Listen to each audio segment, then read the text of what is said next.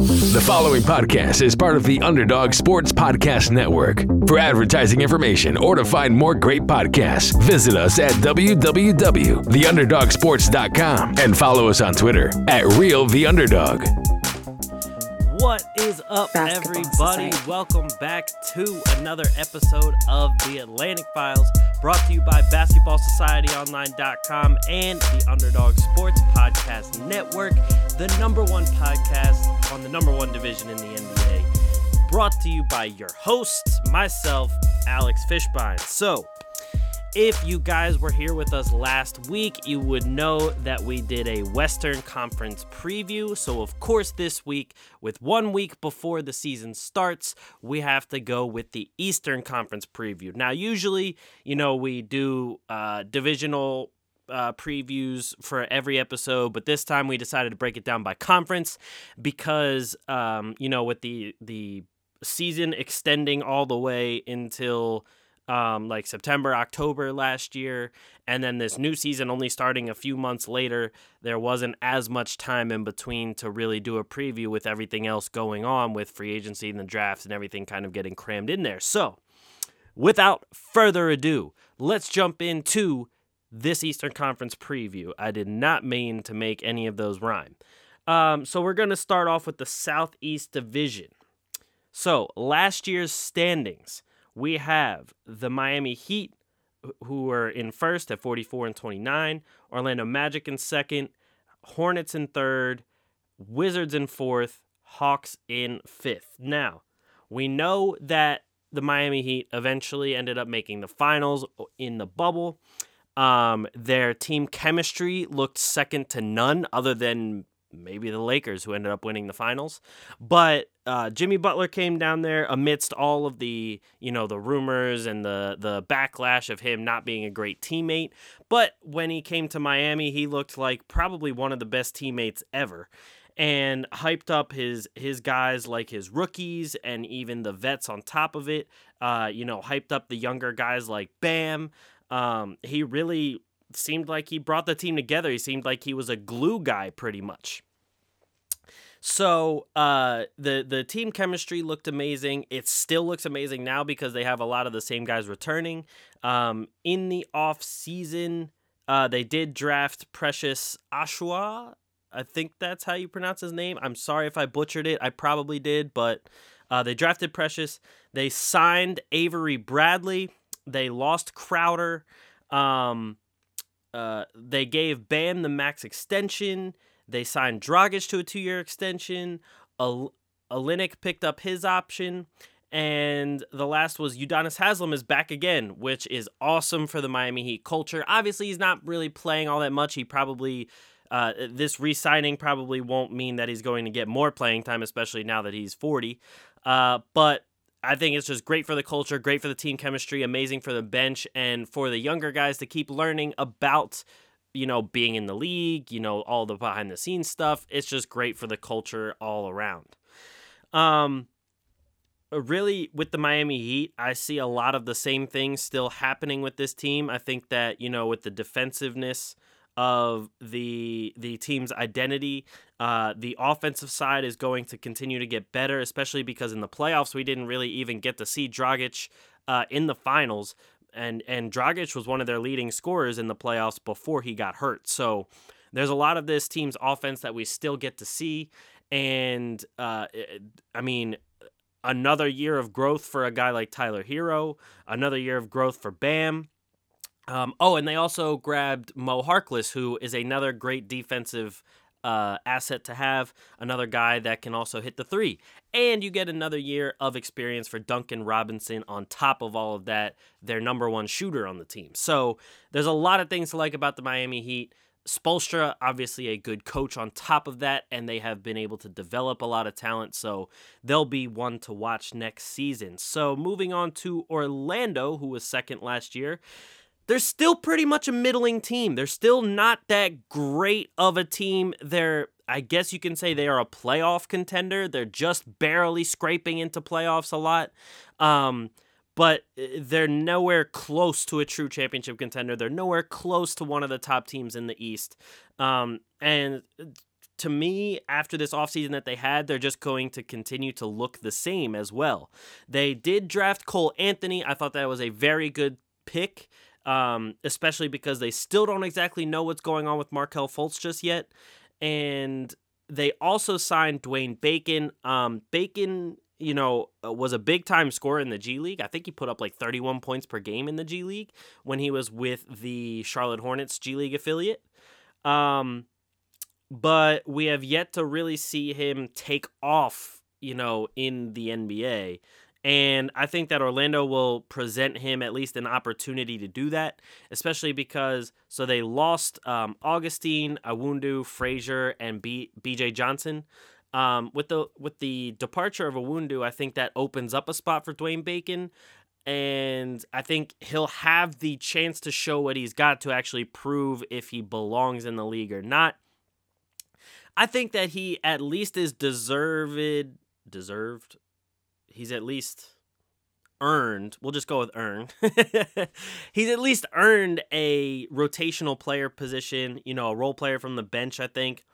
I think that's something he could definitely thrive in, and someone with Orlando, they could definitely use his services, especially on offense. Cole Anthony, I think, will eventually become their starting point guard, to be honest with you, if he's not going to be already. Markelle Fultz, the growth of Fultz is going to be something that's very, very, very important for Orlando this season. So I think that's one of the biggest things to watch for this team coming up is, will Fultz take that next step? Will he get closer to what he was projected or expected to be? And if he can even get close to what was expected of him in the first place, that is a humongous win for Orlando because they really didn't get rid of much to get him in the first place from Philly. And that gives you another starting guard along with Cole Anthony for the future. I mean, Fultz is still young. I think he's like 21.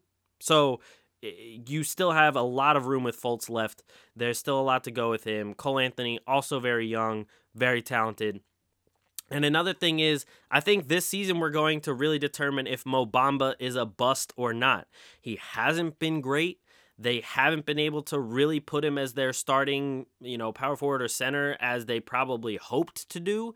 And even as a backup, really not delivering efficient or either like effective minutes. That's going to be something I think that is going to be another storyline to kind of follow. And another thing is, can Jonathan Isaac stay healthy? He's looked good when he has stayed healthy. He did put up 11.9 points, 6.8 rebounds, 1.4 assists, 1.6 steals, and 2.3 blocks a game before he got hurt last season. He looked like a big part of this team and looked like he could be a very big contributor. But I think that's something that you're going to have to monitor the whole time because at this point you can give him the injury-prone tag. I think that it's deservedly so of giving that to him with the amount of injury issues he has had, and not just that, but severe injuries. They're not just like minor ones, they're ones that are taking him out like the rest of the season. So that's going to be a thing to look for. And then the other thing is Aaron Gordon. So at one point it looked like he was taking a step in his shooting. Then last season he shoots 30% from three, and I think it was like 42 or 43% from the floor. Really didn't give you a whole lot in terms of he's really supposed to be one of your all-star players on this team other than Vucevic, and he's really not giving you the kind of production that you would want from that. So I think that that's a thing to look for. He honestly could be trade bait at some point, maybe later on in the season or next season, but I mean, they did sign him to a decent bit of money, so I don't know if anyone would really be willing to take on that contract for what he produces. Then we move on to the Charlotte Hornets, who are on the rise. They had a very solid draft class. They drafted LaMelo Ball, Vernon Carey, Nick Richards, Grant Riller. Obviously, the biggest one of those being LaMelo Ball, but I think the next best guy that will probably give you some production is either Vernon Carey or Grant Riller. No disrespect to Nick Richards, by the way. They did a sign and trade for Gordon Hayward. They paid him $120 million over 4 years. Still don't know about all that. And they lost Dwayne Bacon, Willie Hernangomez, Batum, Kobe Simmons, and Ray Spalding. In terms of the talent that they lost, it's not much talent that they lost. Really, not many of those guys were even playing. Batum was hurt a lot. They paid Batum a crap ton of money, but they finally got him out of there. I think they stretched his contract, which when people do that, I'm not a huge fan of it. You still have teams paying guys that really weren't all that good when they were at the team for years and years and years to come, and sometimes it comes back to bite you. So I'm not really a fan of it, but it is what it is. Especially, I'm not really a fan of it after you do that and then sign a guy like Gordon Hayward to a $120 million contract. But, hey, it's Michael Jordan's team. You know, you do what you want. I'll just sip that tea or that coffee in this case.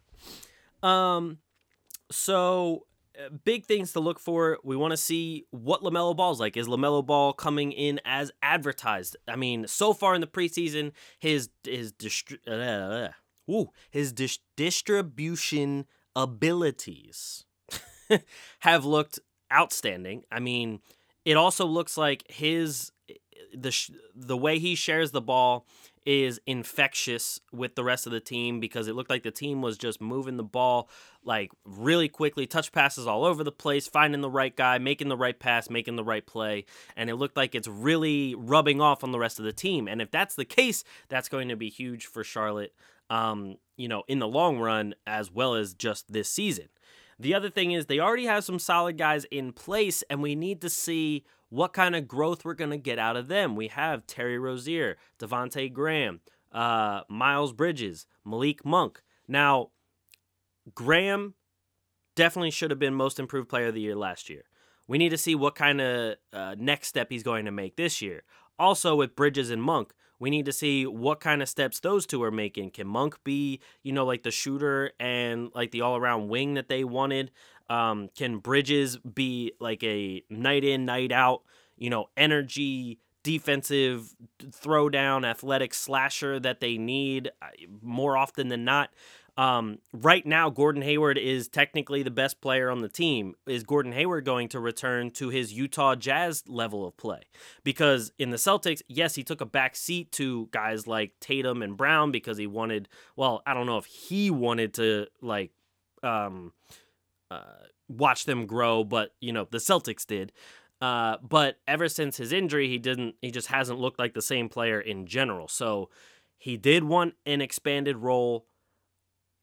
Right now, it's up to him to actually do something with it. And again, he needs to stay healthy in the first place.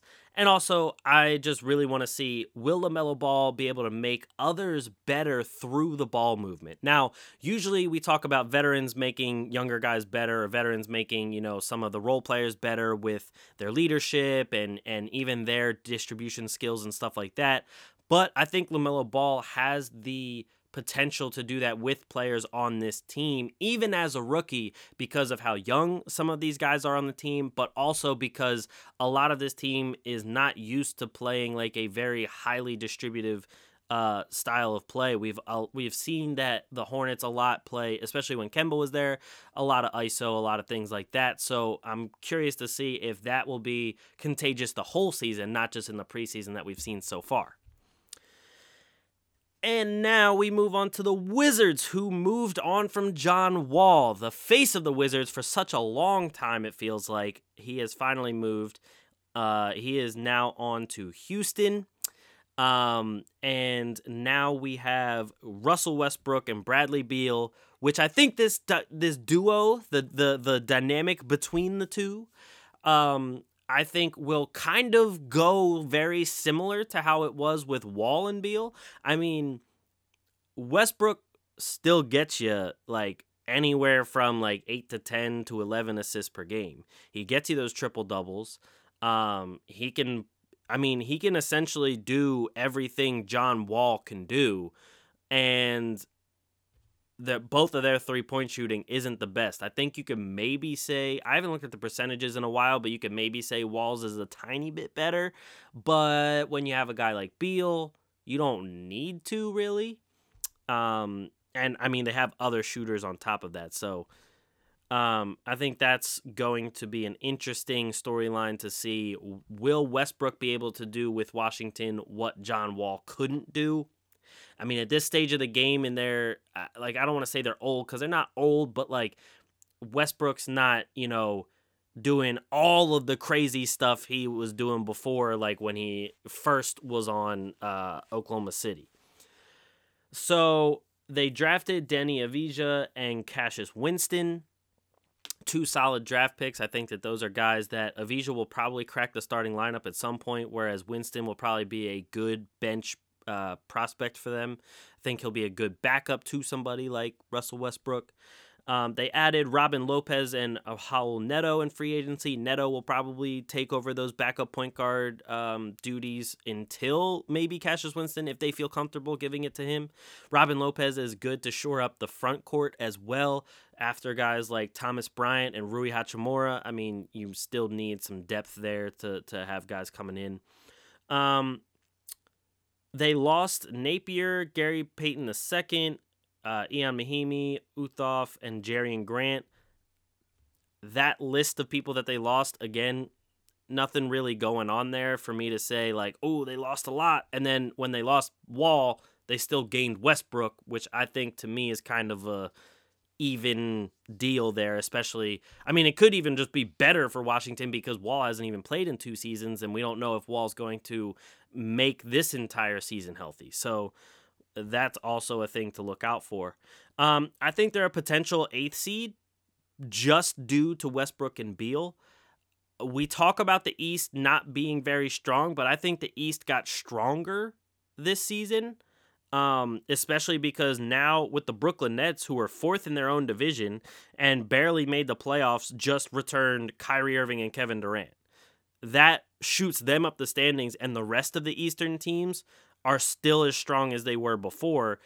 I mean, the Bucks arguably getting stronger. So there's a lot of teams now in the East that have gotten better. So I think that this kind of makes them around an 8th seed. And then we're moving on. Oh, no, sorry. Actually, we also want to see the growth of Rui Hachimura and the health of Bertans.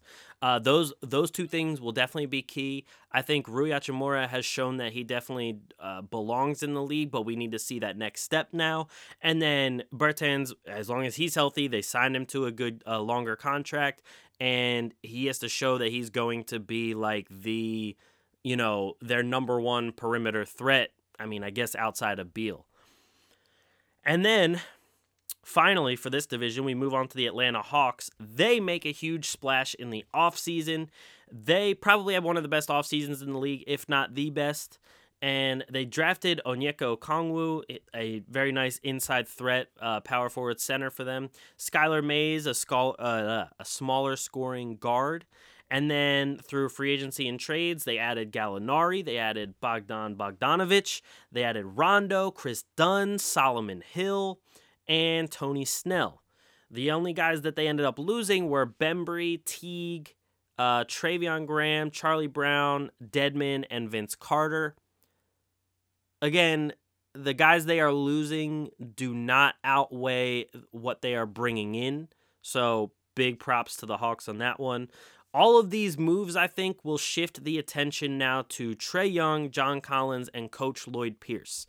Because now you have a lot of quality pieces on the team, along with your 2 young stars, and you need to make it work. I mean, I don't know if I expect them to make the playoffs right away.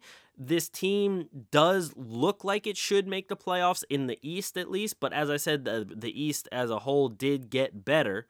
And so I think that these 3 guys, not exactly, I mean, the coach, Lloyd Pierce, might be on a hot seat, but Trae and Collins, I think that, the attention will shift to them because we now need to see, will they be able to lead this team? Will they be able to, be the cornerstone guys on a team that will make the playoffs finally? Because we have yet to see them actually sniff the playoffs. Now it's time to see, can you guys get over that hump, make the playoffs, and what kind of experience can you get there? What kind of noise can you make once you make the playoffs, and so on and so forth. So I think that will be an interesting storyline. And then finally, you get your first look at Clint Capella on this team as well, because I believe he was hurt last season once he was dealt to Atlanta, and we didn't really get to see him work much with Trey and the team. So that's another thing to watch for. I think that, them adding Clint Capella was a big move in and of itself, and we'll see what happens there. So the projected standings that I think is going to happen with the Southeast, I'm going Miami Heat in first, Wizards in second, Hawks in third, Magic in fourth, Hornets in fifth. Yes, I have the Magic dropping 2 spots. Last year Wizards only had Beal. Beal got hurt. They had a bunch of just, younger guys running around doing a lot of things, not doing very well. But now you add Westbrook. Beal comes back. I think that automatically shoots them up, especially in the division standings. Hawks added a bunch. I think that puts them up in the third. Magic still looking for a lot of stuff to do. They could even make a deal for Vucevic. We don't know. We'll have to see what exactly happens there. And then the Hornets, still young, still looking for, their identity right now, and they're still looking to improve, so have them down at fifth. All right, so let's get into the Central Division preview here. So last year's standings for the Central Division, we have the Milwaukee Bucks in first, the Pacers in second, the Bulls in third, the Pistons in fourth, and the Cavs in fifth. Only a half game separated the Cavs and Pistons between fourth and fifth. Obviously, with the season that got cut short, things like that could happen last year that usually don't. But let's start things off with the Milwaukee Bucks. They were 56-17 last year. They only lost 5 games at home. They only lost 1 game in the division. In the conference, they only lost 7 games. So they obviously dominated the East. Giannis, MVP.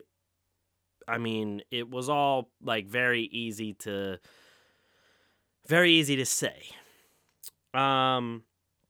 Then this offseason, they got a little bit better, to be honest. They drafted Jordan Nwora and Sam Merrill. They acquired Drew Holiday, Bobby Portis, DJ Augustine, Torrey Craig, Nick Stauskas, and Bryn Forbes. They did lose Bledsoe, George Hill, Matthews, Robin Lopez, Korver, Ilyasova, Sterling Brown, Cam Reynolds, Frank Mason III, and Marvin Williams. Out of those that they lost, the most notable probably being Bledsoe and Hill. But their acquisition in Drew Holiday kind of overshadows everything. That gives them, I think, a much better shot at making a deeper playoff run. I was never much of a Bledsoe fan. I didn't think Bledsoe was a kind of championship point guard that you would want on your team.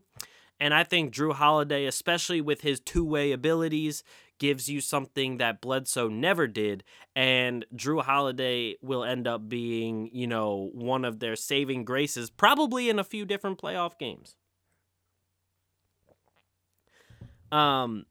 They signed Giannis to the Supermax, which is a huge win, not only for Milwaukee, but for small market teams everywhere.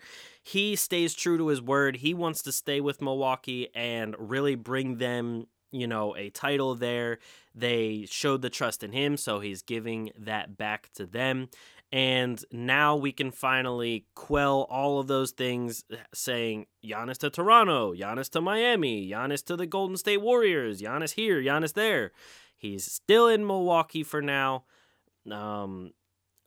Potentially for the next 4 or 5 years. We don't know what's going to happen within there. Obviously, something could change, and he might want out in that time period. But as of right now, he is a Buck.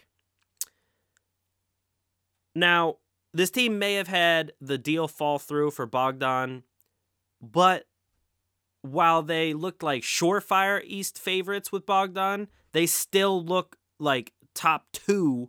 Even I'm talking come Eastern Conference Finals, they still look like they would probably go up against, Kyrie and Kevin Durant in Brooklyn for the Eastern Conference Finals. However, there's just a little, I guess there's not as much insurance now. So while it would have been better that way, they're still looking really good. They're still looking pretty well off. So, yeah, I mean, this team still primed to, be the number 1, number 2 seed in the East. And I think it's going to really with this team, it just comes down to will they continue that in the postseason, not just the regular season. So moving on to the Indiana Pacers, they were 45-28 last season. Not bad at all. They're still an odd, albeit playoff team, not a championship contender. They don't really have a star on this team. I guess the biggest star is either between Oladipo or Sabonis. Sabonis came out, was great for them last season. Oladipo did get hurt, and then he was apparently asking teams in the bubble if he could come play with them. He's since disputed it, but at the same time, I feel like there's probably some truth to that, whether it be the fact, whether the wrong part might be the fact that he asked in front of his teammates. I feel like he probably still might have asked. They drafted Cassius Stanley, which I think, could be a decent selection for them. They do need some wings here. After TJ Warren and Oladipo, it gets down to Jeremy Lamb and Justin Holiday, so there's a lot of room to upgrade there. They acquired Jalen LeCue, Keelan Martin, Amit Abrima, and Rayshawn Hammonds.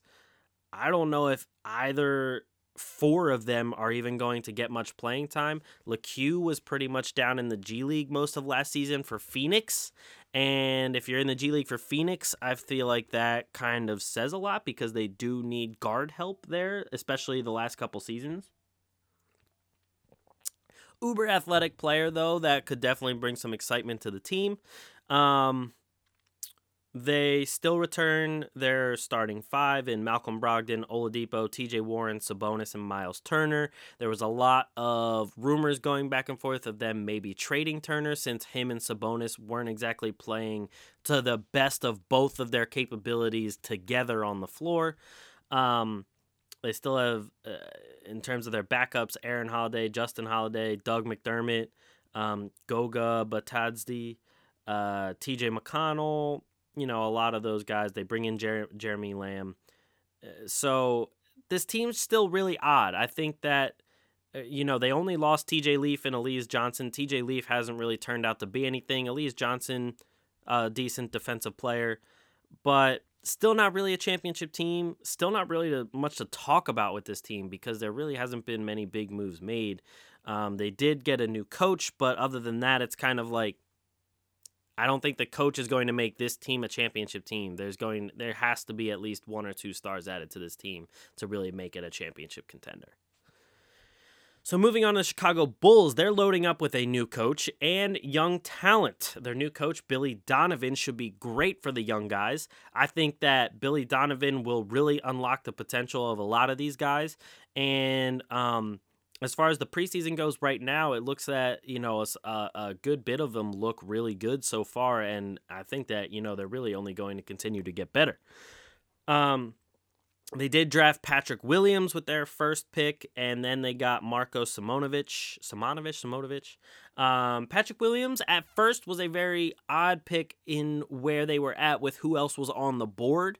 However, Patrick Williams is looking like something that they do need. I mean, he's kind of that forward area that it could go like small forward, power forward, but also play some center.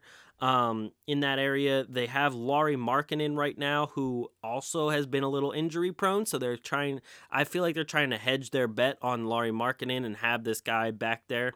Almost like the Eagles that had Jalen Hurts and Carson Wentz, just have that guy there just in case. So we'll see kind of what happens with that. A lot of their young guys still returning and still looking to have a lot of potential. The one guy who doesn't really factor in as much to any of their plans is Denzel Valentine. I feel like they gave him enough chances. He didn't really make the best of those chances or opportunities. And now it's kind of like, okay, let's move on and see what else we got with this team. The starting 5, most likely looking to be Kobe White, Zach LaVine, Otto Porter, Lauri Markkanen, and Wendell Carter Jr. not a bad starting five in terms of youth and potential. I feel like anyone on this team, if they were to be moved during the season, it probably would be Otto Porter, just because he doesn't exactly fit the timeline of the rest of these guys. Maybe Zach LaVine as well, but I feel like they're going to hang on to Zach LaVine to see what else they can get to go around him in the meantime. The only people they lost were Shaquille Harrison and Max Strus, two guys that really didn't even play for them much anyway. But I think the big chunk of potential for this team that they have to look at, outside of Patrick Williams that they just drafted, is going to be Coby White, Zach LaVine, Lauri Markkanen, and Wendell Carter Jr. That's going to be a big question mark to see like how exactly fast this rebuild will be for the Bulls or not, if those four guys can show more and more more and more growth, more and more potential. And I think that if you could move Otto Porter for maybe like another first round pick, or, you know, like another younger guy that has some potential, I think that that would be a good move for Chicago during the season as well. Moving on to Detroit. I can never really get a handle on Detroit or what the hell they're doing. They're making some weird moves. They made some decent moves too, but they're making some weird ones. I thought their draft was actually decent. They drafted Killian Hayes, Sadiq Bey, Isaiah Stewart, and Saben Lee. And then they added Jeremy Grant, Rodney McGruder, Musa, Jahlil Okafor, Mason Plumlee, and DeLone Wright. Out of those, I mean, I like the Jeremy Grant and DeLone Wright additions, but I feel like the money they signed Jeremy Grant for, he should be a little bit better than what he is for that type of money. Obviously, he might be able to get there, but with the current team, I feel like it doesn't make much sense. DeLone Wright, solid though. I like that. They lost Jordan Bone, Bruce Brown Jr., Langston Galloway, John Henson, Luke Kennard, Brandon Knight, Thon Maker, Jordan McRae, Tony Snell, Walton Jr., and Christian Wood. The most notable of those being Christian Wood, the guy who really has grown tremendously since his first season with the Sixers. It just doesn't make much sense to me that they let Christian Wood walk to Houston, but then went and got Jeremy Grant, Jahlil Okafor, and Mason Plumlee.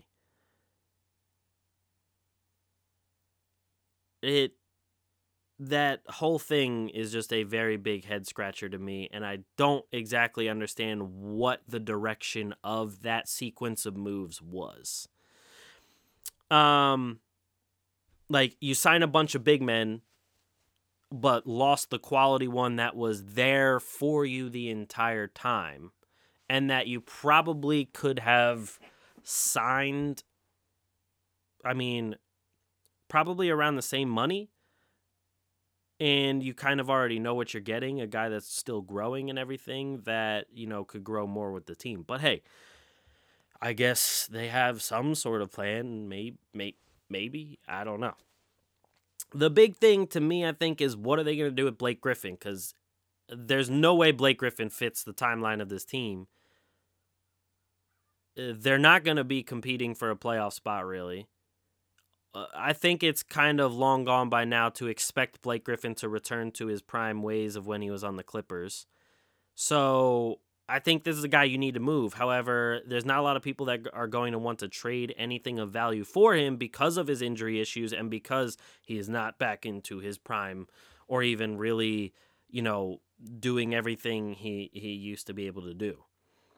And on top of that, like I said, the direction of the team isn't exactly clear.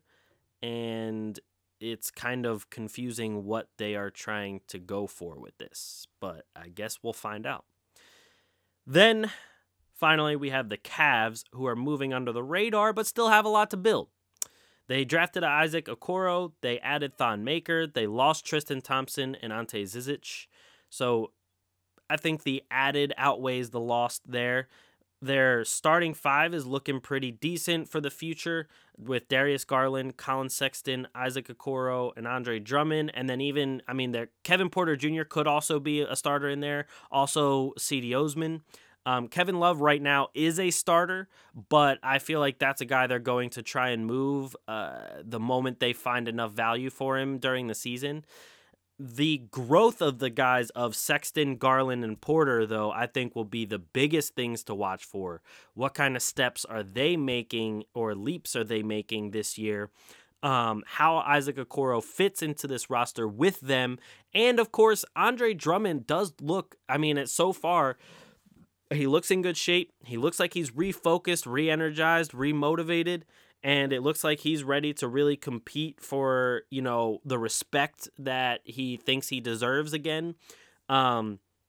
They do have decent backups in terms of Dante Exum. Matthew Dellavedova's still there. Larry Nance Jr. is there as well. They brought in JaVale McGee. So they have some decent backups in there as well. And they also still have young guys like Dean Wade, Matt Mooney, and Dylan Windler.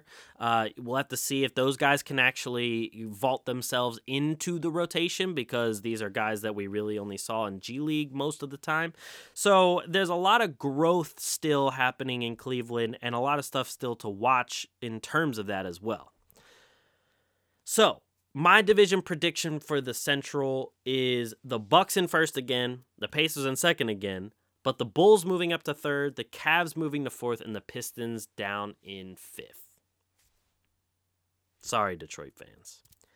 And now, the piece de resistance. We move on to the Atlantic Division. Last year's standings. Toronto in first, Celtics in second, Sixers in third, Nets in fourth, Knicks in fifth. Everyone but the Knicks made the playoffs, even without Kyrie and Kevin Durant for the Nets, so the Atlantic Division was looking pretty good in the East. And we'll start off with the Raptors. So they're still looking for a new star or even a free agent star, but they're still a very high quality team, as we saw last season. Good coaching, good culture, guys that really listen to everything and have grown together, good young budding stars and everything really meshing together well, obviously equates to a good team. They drafted Malachi Flynn and Jalen Harris. They added Watanabe, Elise Johnson, Alex Len, Aaron Baines, and DeAndre Bembry. They lost Ibaka, Marc Gasol, Rondae Hollis-Jefferson, DeJuan Hernandez, and Malcolm Miller. Now, this is one team that I think the added and lost are either pretty close to even or a little more on the negative side. Just because Ibaka looked revitalized last year and had one of his best seasons. Marc Gasol was a big-time defensive player for this team that also still gave them the stretch five ability. And let's not also forget that Marc Gasol is a big reason why Toronto could really beat Philly a lot, because Marc Gasol locked down Joel Embiid all the time. Embiid was afraid of Marc Gasol almost. Marc Gasol was the quintessential Embiid stopper, especially since at the time the Sixers had Al Horford on the team, who was the other Embiid stopper. So that'll be something to look for when they face the Sixers, big time. They did re-sign Fred VanVleet, which is a big win for their future. They still have Lowry around. They re-signed Boucher, still on the team as a backup big. One of the things that I think is going to be the most important for the Raptors this year, and one of the biggest storylines to look for, is going to be the growth of Pascal Siakam and OG Anunoby. I think that OG really needs to step up and become the true third option of this team. We saw a lot of good games out of him in the bubble. We saw him with a game-winning shot. We saw him with some 20-point games in there. I think that needs to become a consistent thing for the Raptors to take another step and to be able to really be ready, if they do get a star, to win another championship. Now that Giannis is re-signed in Milwaukee, they have to figure out who that next star is going to be if it's not someone that takes a next step on their team as it is. Pascal Siakam, another one. He did improve a lot of his stats last year, but he also we need to see that be efficient as well, not just growing stats because of a ridiculously high volume of shots and usage that he's taking. So that's another one to look for. I think both are very good candidates to take another step, especially OG Anunoby, and that'll be two big storylines to watch for. On top of, let's see what Fred VanVleet does now that he got his money. Is he going to be complacent? Is he going to keep competing at the highest level like he has been? What is going to come of that now that he got his contract? Now, the Boston Celtics, I think, so far are looking around the same as last year. They drafted Aaron Nesmith, Peyton Pritchard, Yam Madar. They added Tristan Thompson and Jeff Teague, but they lost Hayward, Cantor, Poirier, and Wanamaker. Losing Hayward and Cantor, I don't think, are humongous hits to the team. Hayward, while he gave them, a quality fifth starter and a quality wing, I think that, he really wasn't doing all that much. There were some times that he contributed defensively. He contributed here and there all around at different spots, but was never really back to his, old self that they originally got in the first place. So I don't think that's a huge hit. Drafting Nesmith was big for them because they definitely needed the shooting coming off the bench. Drafting Pritchard as well, I think, gives them a solid, I don't want to say a solid backup point guard because I feel like that's not something you exactly look for. To be honest, I was a little iffy about this pick in the first place. Somebody compared him to Jalen Brunson, which I think that could be a decent comp, but we'll see exactly. You got to wait and see for that one because Brunson has really played himself into a role that is useful for Dallas. But now with Kemba still nursing some knee issues, I think that does become important, so we'll have to see what Pritchard turns out to be. So that was an interesting pick, but it's a wait and see kind of thing. We'll have to see how Pritchard actually does come season time.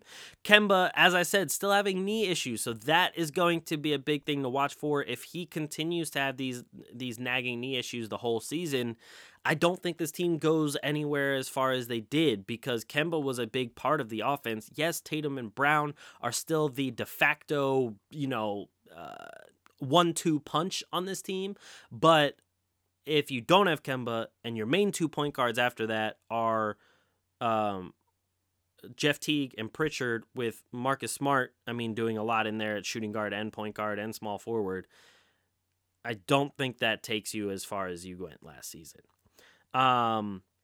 Tatum and Brown, like I said, still looking like the real deal, number 1, number 2 punch.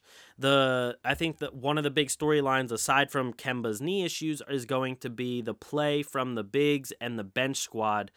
You really have to see, now that they brought in Tristan Thompson, they still have Daniel Tice, still have Taco Fall. So I think that, one of the big question marks with this team that has been a question mark for a lot of the recent seasons is their play from the center power forward spot. And I think that's going to continue to be a storyline and something going to be very important, especially the storyline with the bench squad with Kemba going to be hurt. So you got to figure that out. In their preseason game against the Sixers, Tatum and Brown looked good. Pritchard had a little bit of decent moments. Teague wasn't missing, so that looked good. But overall, the team pretty much looked the same. And if they stayed the same and others got better, that means they're going to drop. So that's really what that's looking like. So moving on to the Sixers. They're looking fresh and new right now. Doc Rivers coming in, new coach, new system, new voice in the locker room. They drafted Tyrese Maxey, Isaiah Joe, Paul Reed. They added Seth Curry, Danny Green, Dwight Howard, Terrence Ferguson, Justin Anderson, and Tony Bradley. And they lost Horford, Richardson, Zaire Smith, Burks, Glenn Robinson III, Raul Neto, Norvel Pell, Mariel Shayok, and Kyle O'Quinn. Definitely added a lot more talent than they lost. If we're being honest, out of the guys they lost, the only ones that were really giving any kind of minutes were Horford, Richardson, and Burks. Neto here and there. But even then, Horford and Richardson were just not a good fit with this team.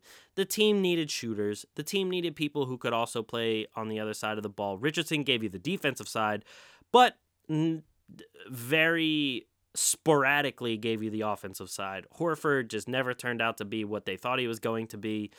And the rest of those guys didn't really do anything. They now finally part with Zhaire Smith, who they got in a trade for Mikal Bridges. Obviously, trade looking pretty dumb. Zhaire Smith still has barely even touched the NBA floor with a lot of the injuries and the really scary allergic reaction he had. So, I mean, best wishes to Zhaire Smith. Definitely someone I got to see play a lot when I was taking pictures at the Bluecoats, as well as Pell and Shayok, too. Definitely some good guys there. We'll see how they end up panning out. But they added shooters in Seth Curry, Danny Green. They added backup big man in Dwight Howard. Even a backup big man in Tony Bradley. Terrence Ferguson, give you some athleticism off the bench. Now you have a backup point guard too. Well, I should say like a third string point guard too in Maxey. Also depending how well he does in this first season. Shooter in Isaiah Joe. Paul Reed, a stretch 4 that, they're probably going to be more G League play than NBA play, so we'll see what he does. So you added a lot of what this team needs around Ben Simmons. One of the storylines, I think, is going to be watching these core guys in Doc's system. Watching Simmons, Embiid, Tobias in Doc's system is going to be something to look for. We have seen Tobias thrive in that system before. We have yet to see Ben Simmons and Embiid in another system other than Brett Brown's. And I don't exactly know what that system was. It was just something. So it's going to be very interesting to see them. Another one is that Embiid seems refocused as well. He seems as motivated as ever. He looked to be lighter on his feet in the first preseason game, moving around very well, not lumbering whatsoever like he was last season. It looks like he's having fun again. And another thing is going to be Simmons' growth. Is Simmons going to grow to what everyone wants him to be? Is he going to shoot more? Is he going to be the electrifying, more point scoring, more assist kind of player? What is going to happen with Ben Simmons? In that first game, he looked like the usual Ben Simmons from last season. I don't know if that's good or bad right now, but it just looked like normal Ben Simmons. So we'll have to see from there. The other thing is, are we going to get a next step from Shake Milton, Furkan Korkmaz, and Matisse Thybulle? Thybulle didn't really look good in that preseason game. Shake Milton looked very good in that preseason game. Korkmaz looked decent. He was actually finishing some and ones. He looked like he put on a little bit of muscle. He was looking decent. So Thybulle, I think, becomes the big question mark, especially after a guy like Maxey looked pretty good. What is Thybulle going to give you now? Is he going to be the premier defensive wing that he looked like he was going to be? Is he going to give you a little bit more than that on offense? What's going to happen with Matisse? I think that's a huge thing to look for with this team. Overall, though, I think the team will end up doing better than last season just because there's new motivation, there's new energy. It's a breath of fresh air now with this team is what it looks like. So we'll have to see what happens. Now, on to the Brooklyn Nets. They're looking as scary as ever, which is expected. I mean, we knew once Kyrie and Kevin Durant come back that the team is going to look very scary.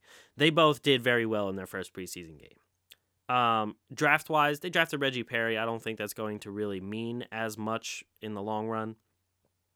They added Jeff Green, Bruce Brown, and Landry Shamet. They lost Garrett Temple, Justin Anderson, Wilson Chandler, Lance Thomas, Dante Hall, Jamal Crawford, and Zanan Musa. I don't really think it mattered much who they lost or added, but the addition of Landry Shamet is big because now you have two big-time shooters in Landry and Joe Harris.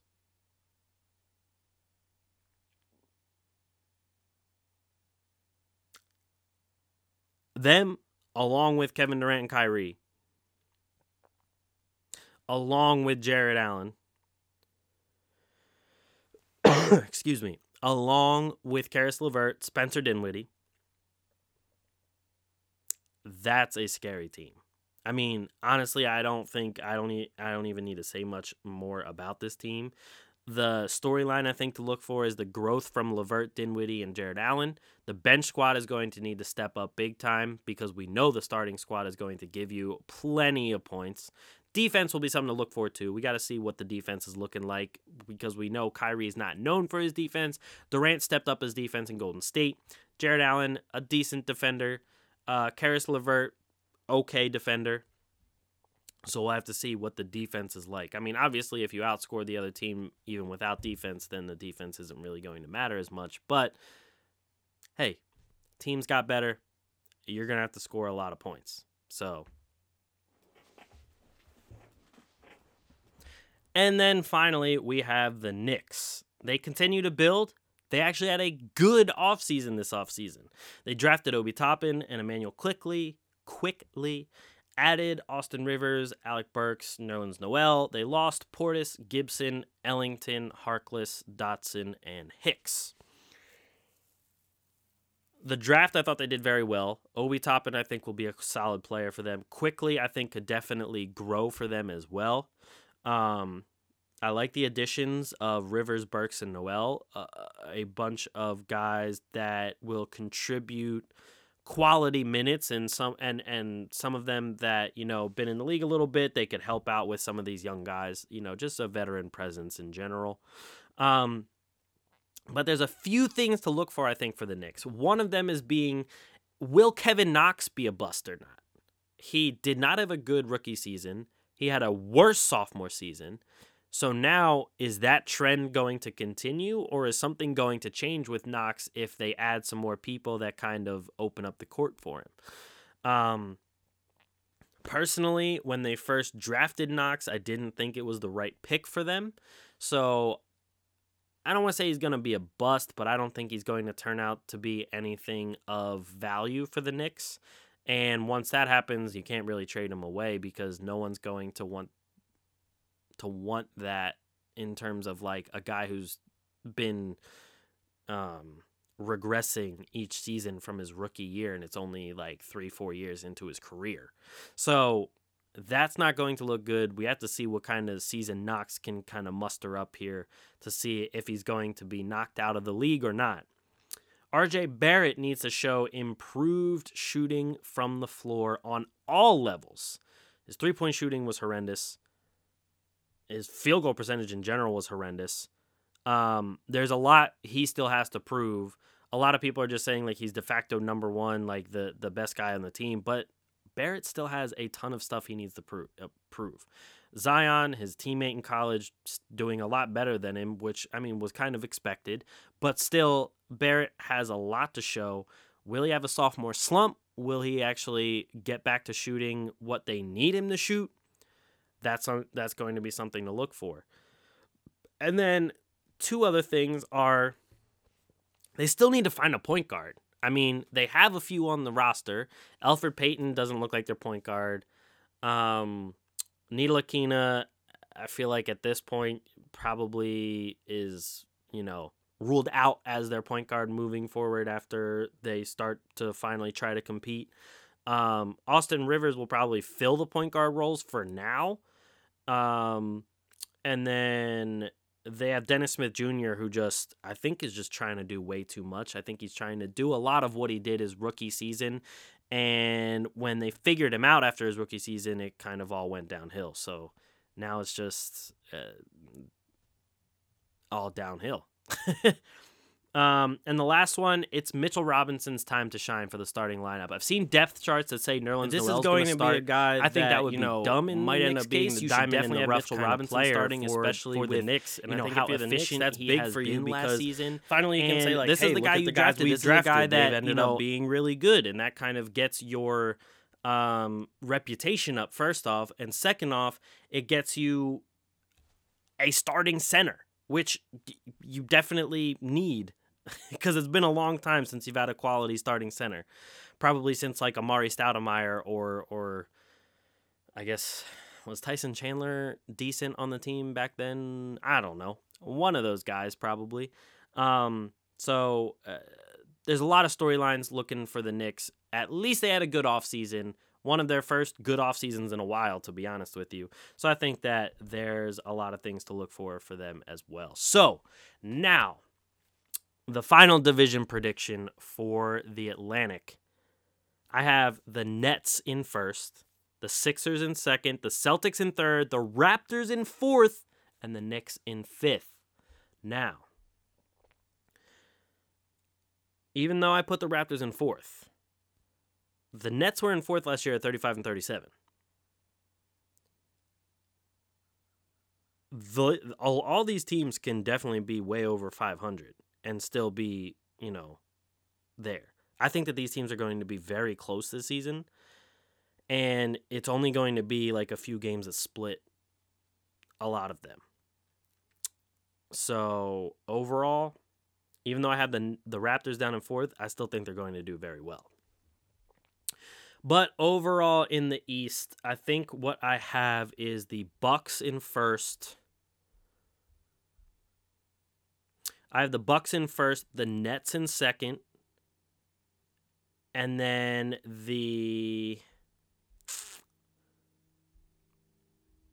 I think I have the Heat in third, and then the Sixers in fourth, the Celtics in fifth, the Raptors in sixth, the Pacers in seventh, and the Wizards in eighth. And that, ladies and gentlemen, is your Eastern Conference preview. Thank you guys for listening. Make sure you check out basketballsocietyonline.com. A lot of new content, NBA, WNBA, college, women's college, everything going up there all the time. Make sure you check that out. Make sure you follow all of us on Twitter, Instagram. I'm at __fish for Twitter, at thatkidfish for Instagram, and fish is FISCH. Basketball Society _ is our Instagram. BB Society _ is our Twitter. Make sure you check those out as well. Also, check out the Underdog Sports Podcast Network. A lot of great sports podcasts on there, so make sure you check them out as well. And as always, guys, thank you for listening to The Atlantic Files, the #1 podcast on the #1 division in the NBA. Thank you guys for listening, and I'll catch you guys next week. Peace.